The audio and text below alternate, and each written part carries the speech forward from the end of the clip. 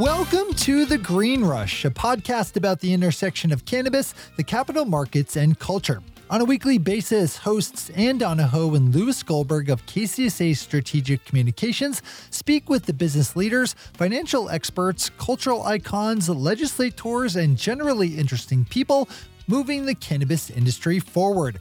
This week, Ann and guest host Nick Opich are chatting with Jeffrey Samuels, Vice President of the Cannabis Practice at mBroker, a digital insurance platform based in the Bay Area. mBroker is one of the few companies that has carved out a space specifically for the marijuana industry. We all know that risk is inherent in cannabis, especially now, and that so much of the legal marijuana industry isn't afforded the basic protections that other industries have access to, and insurance is usually at the top of that list. Jeff walks the team through issues that are vital to anyone in the industry right now, including basic insurance coverage, how to protect against something like the COVID-19 pandemic, and how to think about the future of your business. If you're an operator, ancillary service provider, or anyone invested in the space, this is an especially great one to listen to. Now, on to the Green Rush's conversation with mBroker's Jeff Samuels.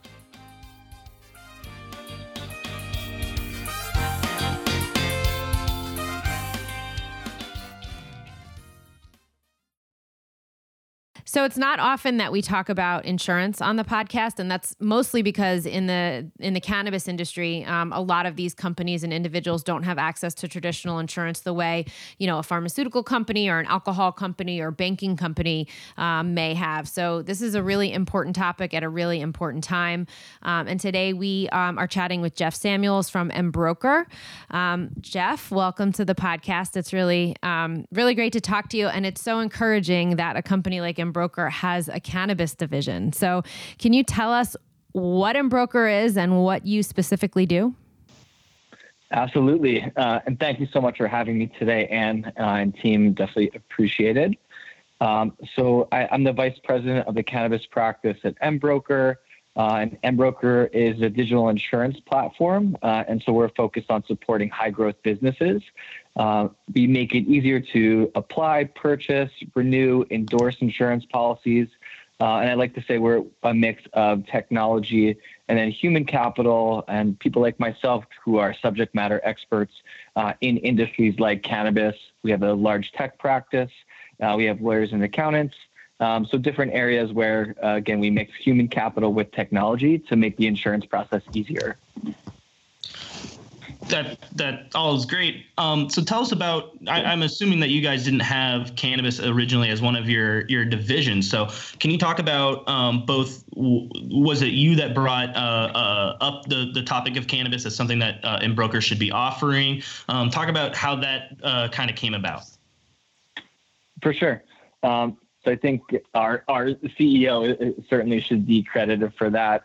And so Matt Miller, really awesome entrepreneur and brain, and the business is headquartered in San Francisco.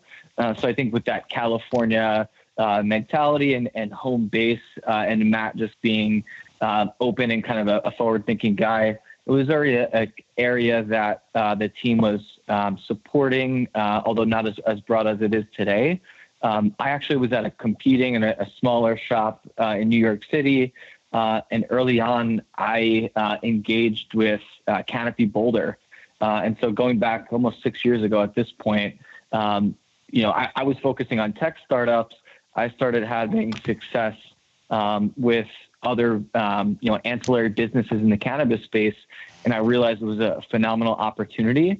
And so I actually grew my own network and knowledge of the industry elsewhere. And once I realized that I wasn't really getting the support and that mBroker was kind of this business that was forward thinking, they, again, had that really interesting mix of technology and human capital.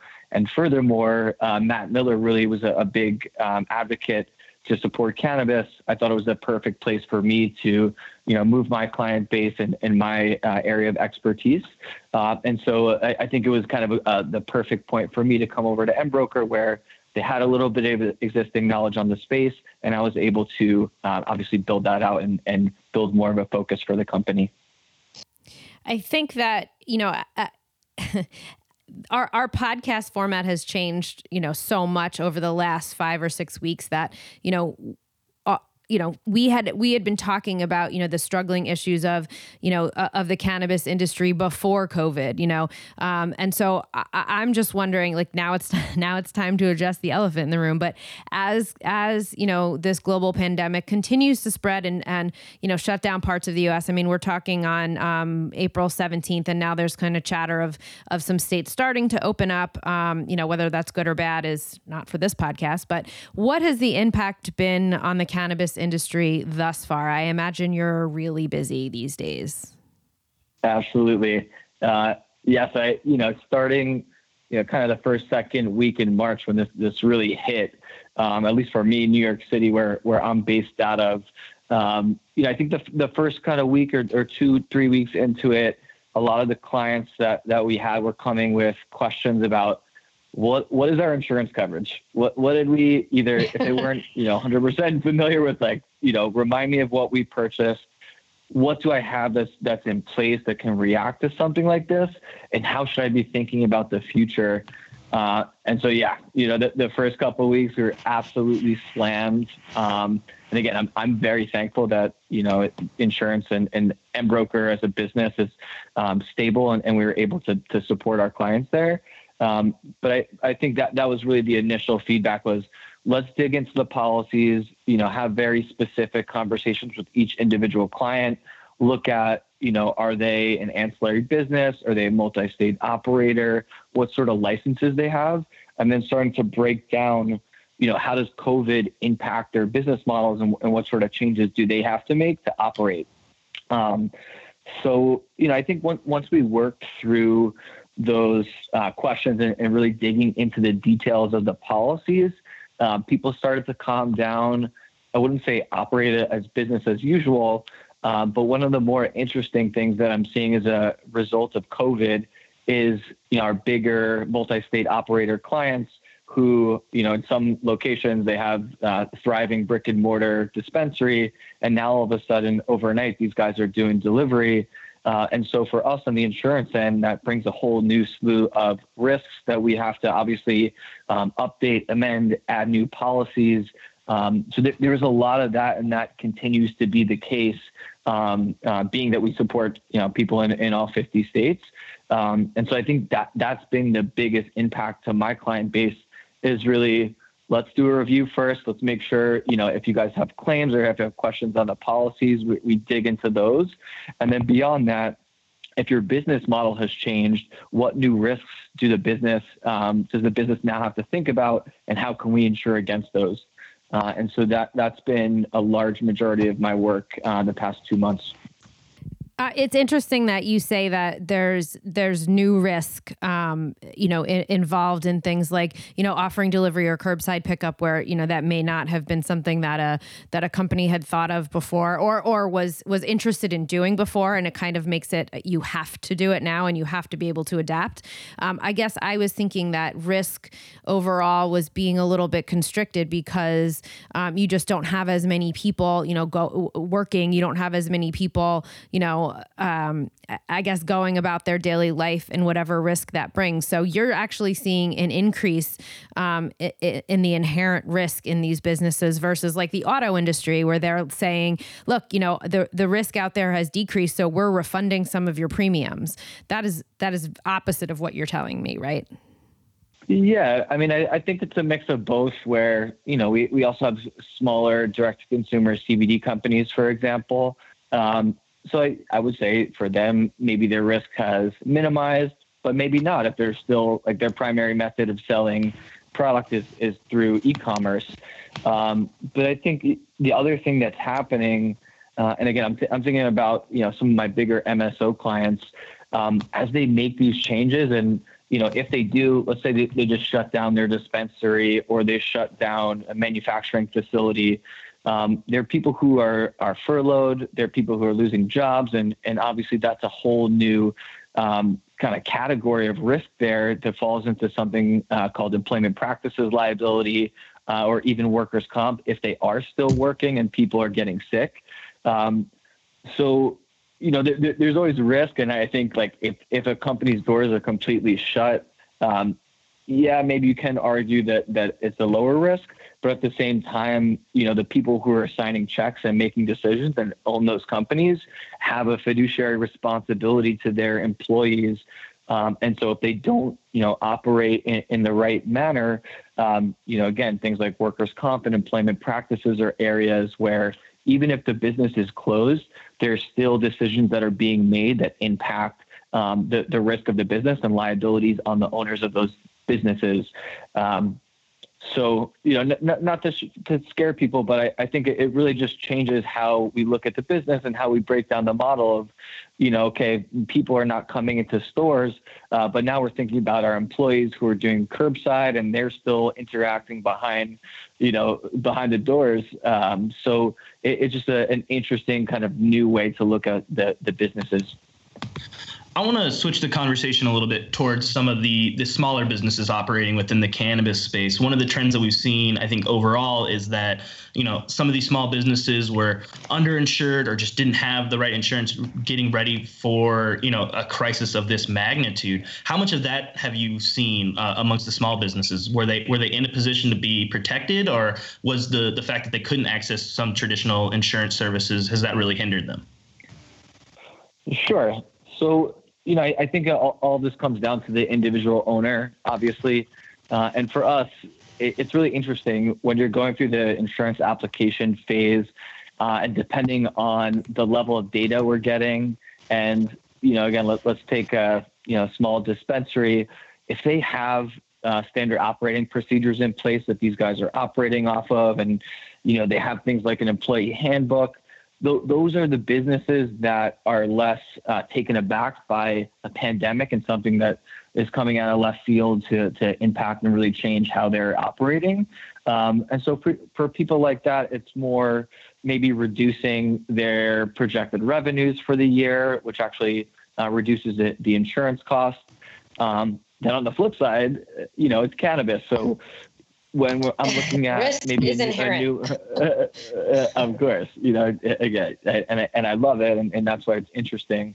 But if you look at a new market like in Oklahoma or like Mass, as they have rolling applications, or even Illinois, these operators are new, some of these people. And so maybe they haven't even finished going through the process of acquiring or talking to a risk management expert, which is a whole nother game. So, again, it always comes down to the individual manager. I think those who are going to survive this are the ones that, before they set up the business or while they were looking to acquire their licenses, they knew standard operating procedures, employee handbooks, OSHA and kind of risk control. Like these things are critical to, the longevity of the business. So I think it's really a variance, and it's telling how the companies come into it and if they're able to withstand COVID.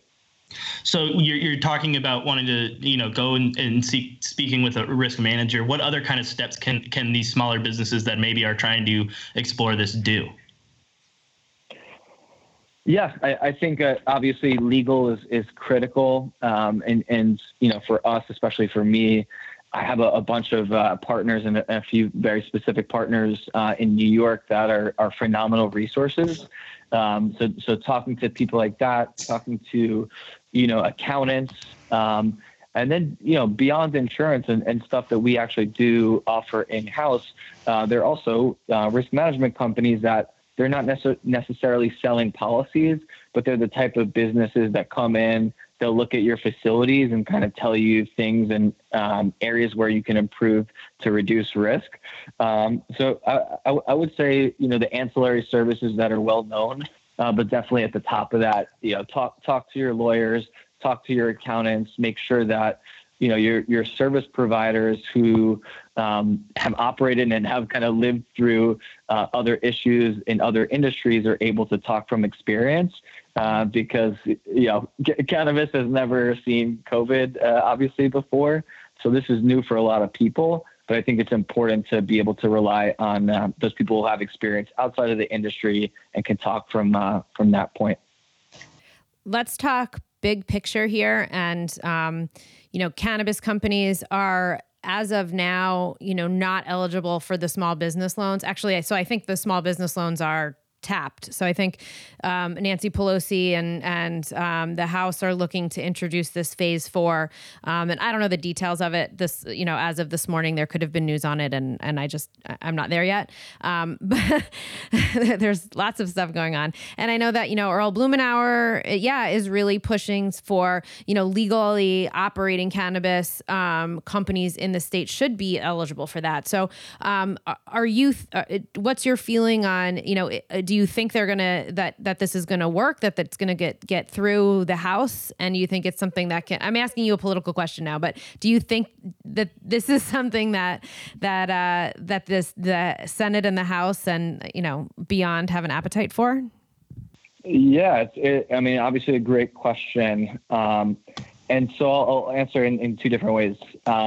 First and foremost, I believe, if my information is correct, that hemp businesses are viable for PPP and other things. So, I think obviously a lot of businesses in this space are in both categories, if you will. So interesting, because how does, Canopy Growth, although today they're talking about in the news kind of divesting in hemp, but maybe not the best example, but yeah. Right. But I think, the point of companies have assets in both hemp and cannabis. So I think it's a good thing that under hemp, at least, they can apply there. A few days ago, I was actually watching CNN while I was doing some work. It was in the background. And I've been a member of NCIA, I want to say 4 or 5 years now. And I'm on the risk management insurance committee there. And I actually saw on the ticker NCIA, pushing a bill for federal, the safe banking, which kind of goes hand in hand, because obviously if safe banking passes, and I think with so many states claiming cannabis as an essential business, to me, this is a no-brainer. Yes, absolutely. We want to see cannabis companies benefit from paycheck protection and other financial services that are being offered. It obviously helps my clients. It helps us kind of stay in business too. And I wholeheartedly believe that they deserve it. And furthermore, I actually even posted this on LinkedIn today about Illinois specifically. But my belief is that beyond this, and when we do come out of the other side, looking at my home state of New York, looking at New Jersey, cannabis brings jobs and tax revenue. And the country is going to need this more than ever.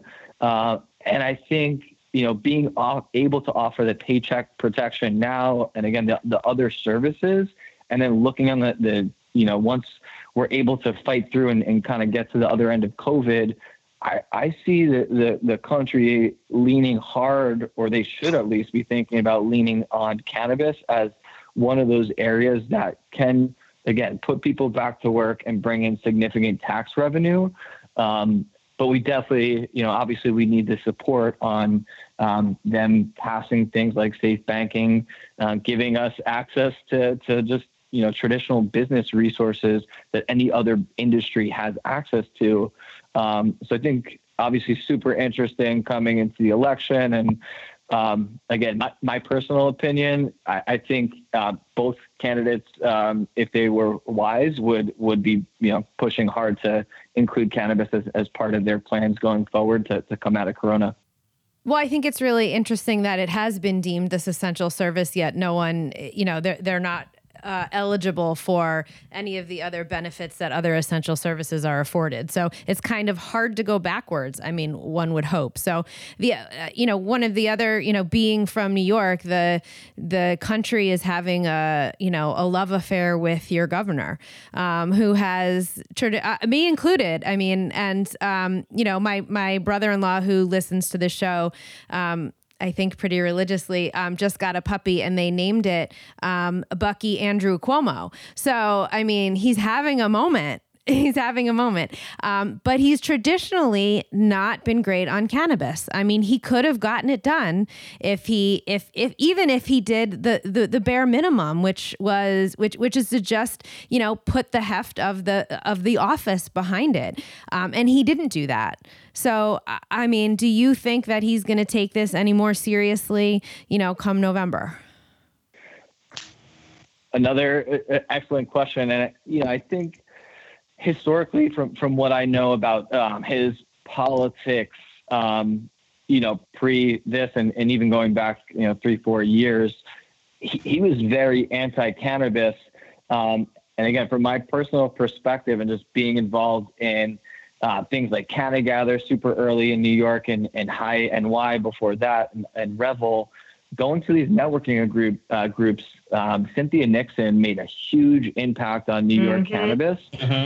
And whether, people took it serious or not of her, having a shot there, she really made Cuomo have to double back and say, okay, I'm going to support this. This is something that will be part of my plans if I'm reelected. So, I think New York and also you can look at New Jersey where Phil Murphy ran and he was elected under the guise of, cannabis and adult use was one of the areas that he was going to expand upon. So I think those kind of two things, at least coming into 2020, have an impact on Cuomo. I did see, on the grassroots level, which again, I love getting involved and I've been going to these events for 6 years now. And so people were getting pumped about it and people believed it was finally time. And, seeing, people like Axel Barnaby in LA or at these different events across the country and seeing people who are close to the governor finally paying attention, it looks like, it could potentially had legs this year. But I guess just to end my thought, obviously first and foremost is the health and safety of the people in New York and living in New York City. I think Cuomo's done a great job so far. And so I understand why it got punted and why it wasn't in the last budget. But I think going back historically, he wasn't a fan. Cynthia Nixon really forced it, as well as surrounding states that were starting to pick it up. And I think coming out of this, obviously New York lost a ton of money and spending a ton of money. And this is an industry that can be leaned upon to hopefully to support and bring back jobs and tax revenue. I think you've made a great point there, Jeff, about, the way that this can really help kickstart the economy on the different states levels. I think if we go back to, January, February, we were getting really excited that it looked like this November there was going to be a lot of different types of cannabis legislation going to be on the ballot for folks to vote on. How much were you guys watching that pre the COVID crisis? And then do you still think that there is going to be a good wave of cannabis legislation hitting the ballots in November that will help kickstart the economy? And are there any specific states you're watching? Sure. So, again, I think at least for New York, it's really hard to tell right now what is going to happen now, is just especially because that's obviously the epicenter. If you look at Jersey, that's on the ballot. That's interesting that the people are voting on it this year. Jersey, I actually have further involvement, even just from an investment standpoint, with a business out in Jersey called Hillview. And so, I think we're going to see, again, I think the presidential candidates and President Trump, this is a topic that needs to be talked about. And to me, again, the other day when I was watching CNN, just seeing NCIA on the ticker of CNN. Yeah, that's amazing. Was exciting. I was like, is this the same group I'm a part of? So yeah, it's all interesting stuff. And, I think just as a cannabis entrepreneur, which you guys are as well, I'm reading the trades, I'm reading the newsletters every single day. So I'm probably more biased than most on how, the states are going to look at cannabis. But I think that the trouble now is obviously prioritizing health and safety of people and kind of, how do we get through and then clean up whatever COVID does to local and nationally. And then like, how do you introduce the conversation of cannabis once again, being that there's so many problems there. So I think it's going to be really important to kind of have like a unified voice. And again, like I don't want to get into my own personal political opinion, but I think it's going to be interesting to see how. Do it, Jeff. Do whatever you're comfortable with. But I think Joe Biden has a lot to figure out, and the Democrats have, again, if you look at some of these other states and the amount of work the Democrats have done there from a cannabis perspective, for Biden to come out the gate and not to support the industry, I think is probably not a good idea. So I'm hoping that he changes his tune there. I mean, it does seem that, on a number of issues that he's been pushed left. So, I mean, hopefully he can, I think that would be a really tough call for him to not change his mind. I mean, he's kind of done it in a lukewarm way, but, I guess we'll see. But, if we're looking back at 2020, the cannabis industry didn't start out in a really good spot anyway. The access to capital was drying up, and companies, it's a very capital intensive business, and companies are having a really hard time scaling. And now some are saying it's going to be, everyone's saying it's going to be difficult to recover from this pandemic and the ensuing recession. How do you expect this crisis to impact the market overall? Do you have a crystal ball or any thoughts you want to share there? Or, I mean, I don't know. I think it's a hard question, but you know what? There you go. I thank you, Ann. No problem. I wish I had a crystal ball, because I think so many of us, or anybody who's invested in the public side of their business would be in a much different position. And if we look back at 2019, we had a couple of different things happening. First half of the year was actually awesome. The stocks were on fire. Still a lot of M&A, like huge M&A deals, which I know you guys support a bunch of these clients on the MSO side of things. And then we have the vape crisis, and then the stock fallout in the end of last year, beginning of this year, and then COVID.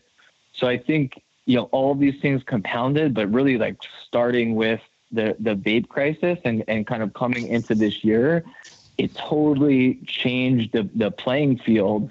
And we were already hearing things about companies like, MedMen and Canopy and other, Acreage and other, big companies who are trying to reduce their capital expenditures and you're seeing kind of sale leasebacks and all sorts of interesting financial moves there.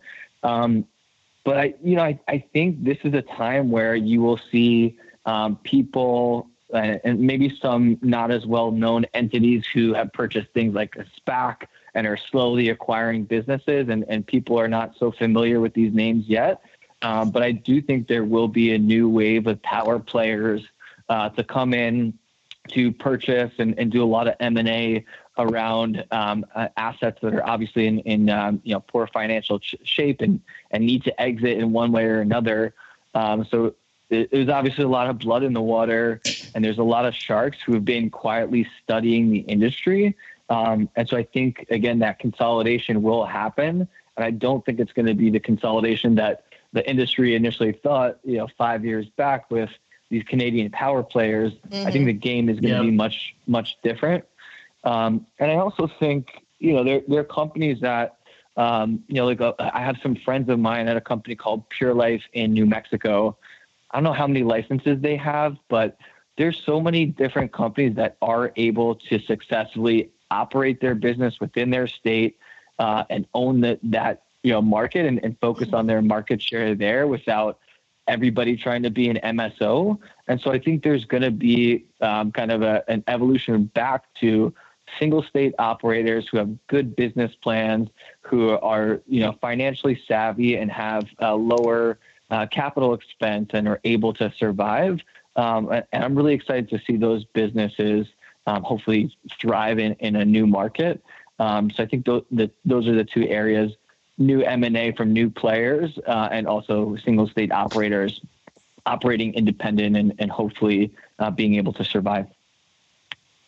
I think you answered my follow-up that I was thinking of, but do you think that that any of the existing players, can you see any of them, becoming the Amazon, or do you see the Amazon.coms, or do you see most of the industry? Well, this isn't a great question, but most of the industry as it exists now becoming like the Pets.com. So do you think outside forces are going to come in, and either existing industries like pharma or beverage or consumer packaged goods are going to come in and pick at the bones of this industry? Or do you think that, there's a sleeping giant among the multi-state operators as they exist now? Yeah, I think it's going to be a mix of both, to be honest. I think, obviously so many of these MSOs have investment from pharma or tobacco or whoever else. So again, like people in the industry, we all know this, and we've all been talking about this for years and years. Again, there's blood in the water where there's probably going to be assets available for sale for cheap. So yes, it's a good time for them to come in. You still have that buffer of this is not federally legal. So I think that until that is addressed and solved, they're still going to be tiptoeing around it. I also think, some of the existing MSOs and multinational MSOs, there's obviously a ton of savvy people. A lot of these entities have kind of recycled their C-suite. And so yeah, they can still, very much be the Coke or Pepsi or whatever brand they want to be in the space. But, again, my biggest thing is I think this is the reset right now. And I think what we were missing before this was really the people operating these massive companies. I think they were out of touch with the consumer and the heart and soul of cannabis. And so I'm excited when I see brands like a Cookies, who's kind of coming in and saying hey, we're cannabis culture. We're California cannabis culture. I'm excited to see that come out of New York, because I think, we need to support those sort of businesses, and not to say that the Wall Street run cannabis companies don't have a space in the industry, but I think they were missing some of the point, especially on the consumer end. And I think that led to them overspending on areas that weren't necessarily a fit for the consumer. I think that's a great point that you just made there, that kind of tension between the suits and the traditional, advocate supporters of cannabis, that it seemed like we were really reaching ahead there about those two going at each other. So yeah, when you talk about like a Cookies or some of these smaller brands being able to use this as an opportunity to kind of carve out that niche, I think you're 100% right that this is a reset and something that, they can really grow. And going back to one of your previous answers, Jeff, I'm really glad you brought up the vape crisis, because in my head, it seems like, that was years ago, but no, that actually was just a couple months ago. Just last year. Yeah, you forget that kind of thing. But I want you to stare into your crystal ball again, and as we go past the COVID crisis, as let's even look past the election in November, and we're back to kind of a regular operating as a society. What does a healthy insurance market actually look like for the cannabis industry? Sure.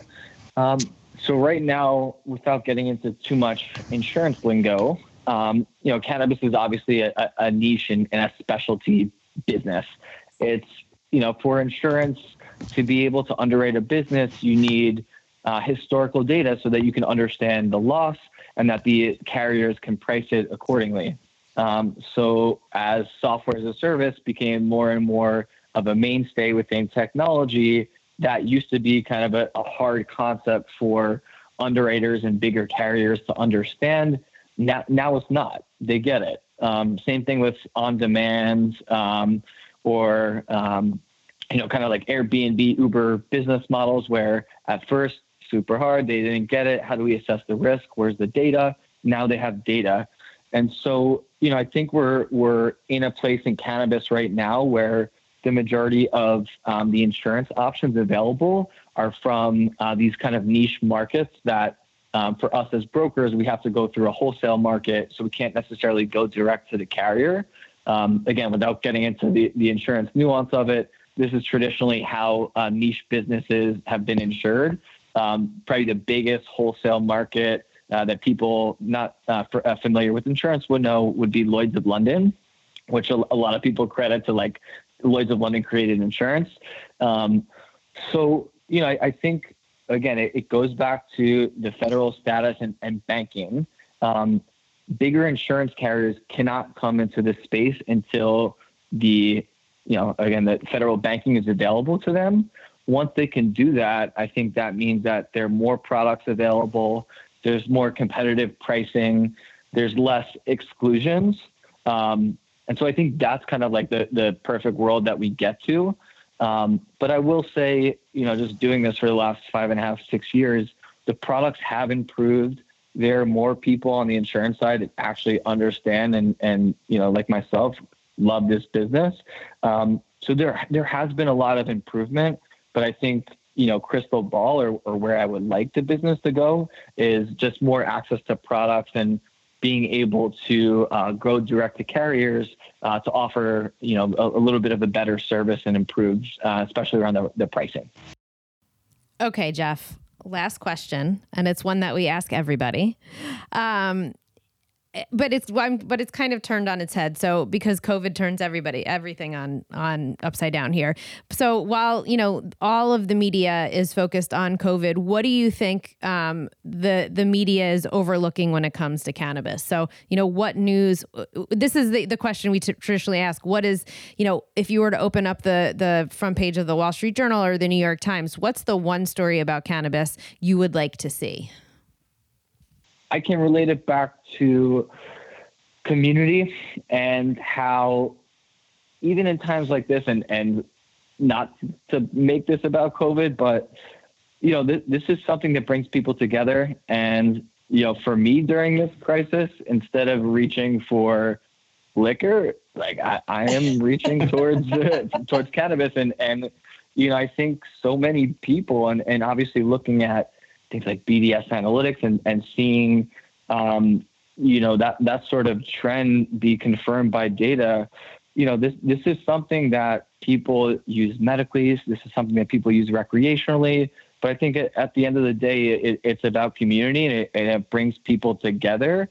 And I think, especially during COVID, if you look at all the different demographics who are using cannabis to get through this time, like that to me is the story. Because it's not just, somebody who, is like 18-year-old high school kid or college person or urban or suburban or whatever. It's everybody all the way through, grandparents to people that are in college. And I think that's the important part of it to me is like, cannabis is not for one specific group or demographic. It's for everybody. And I think we're getting to the point every single day in the media, in Netflix shows, in Instagram, that people are more and more sharing how they interact with cannabis, and that it again is much broader than initially I think that the media made it out to be.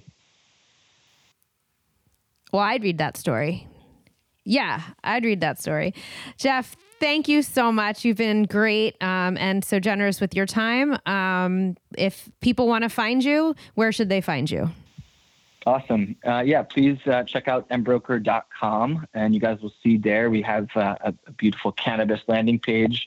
You can also reach me at jeff.samuels, Samuels, at mbroker.com. Hit me up anytime. And I'm also super active on LinkedIn. So any of those methods, I should be able to be reached. Great. Thank you so much, Jeff. Awesome. Thanks for having me, guys. Thanks to Jeff Samuels, Vice President of the Cannabis Practice at MBroker. Make sure you go check them out at mbroker.com. And as always, thank you so much for listening. If you want to chat with us, you can find us on Twitter at our handle at the @the_Green Rush or on Instagram @the_Green Rush_podcast. Feel free to drop us an email at greenrush@kcsa.com. We're always looking for feedback and guest ideas or, different topics that you think would be really important to listen to during the COVID crisis. And don't forget to subscribe to Green Rush in your favorite podcatcher. That's one take, Shay. One take.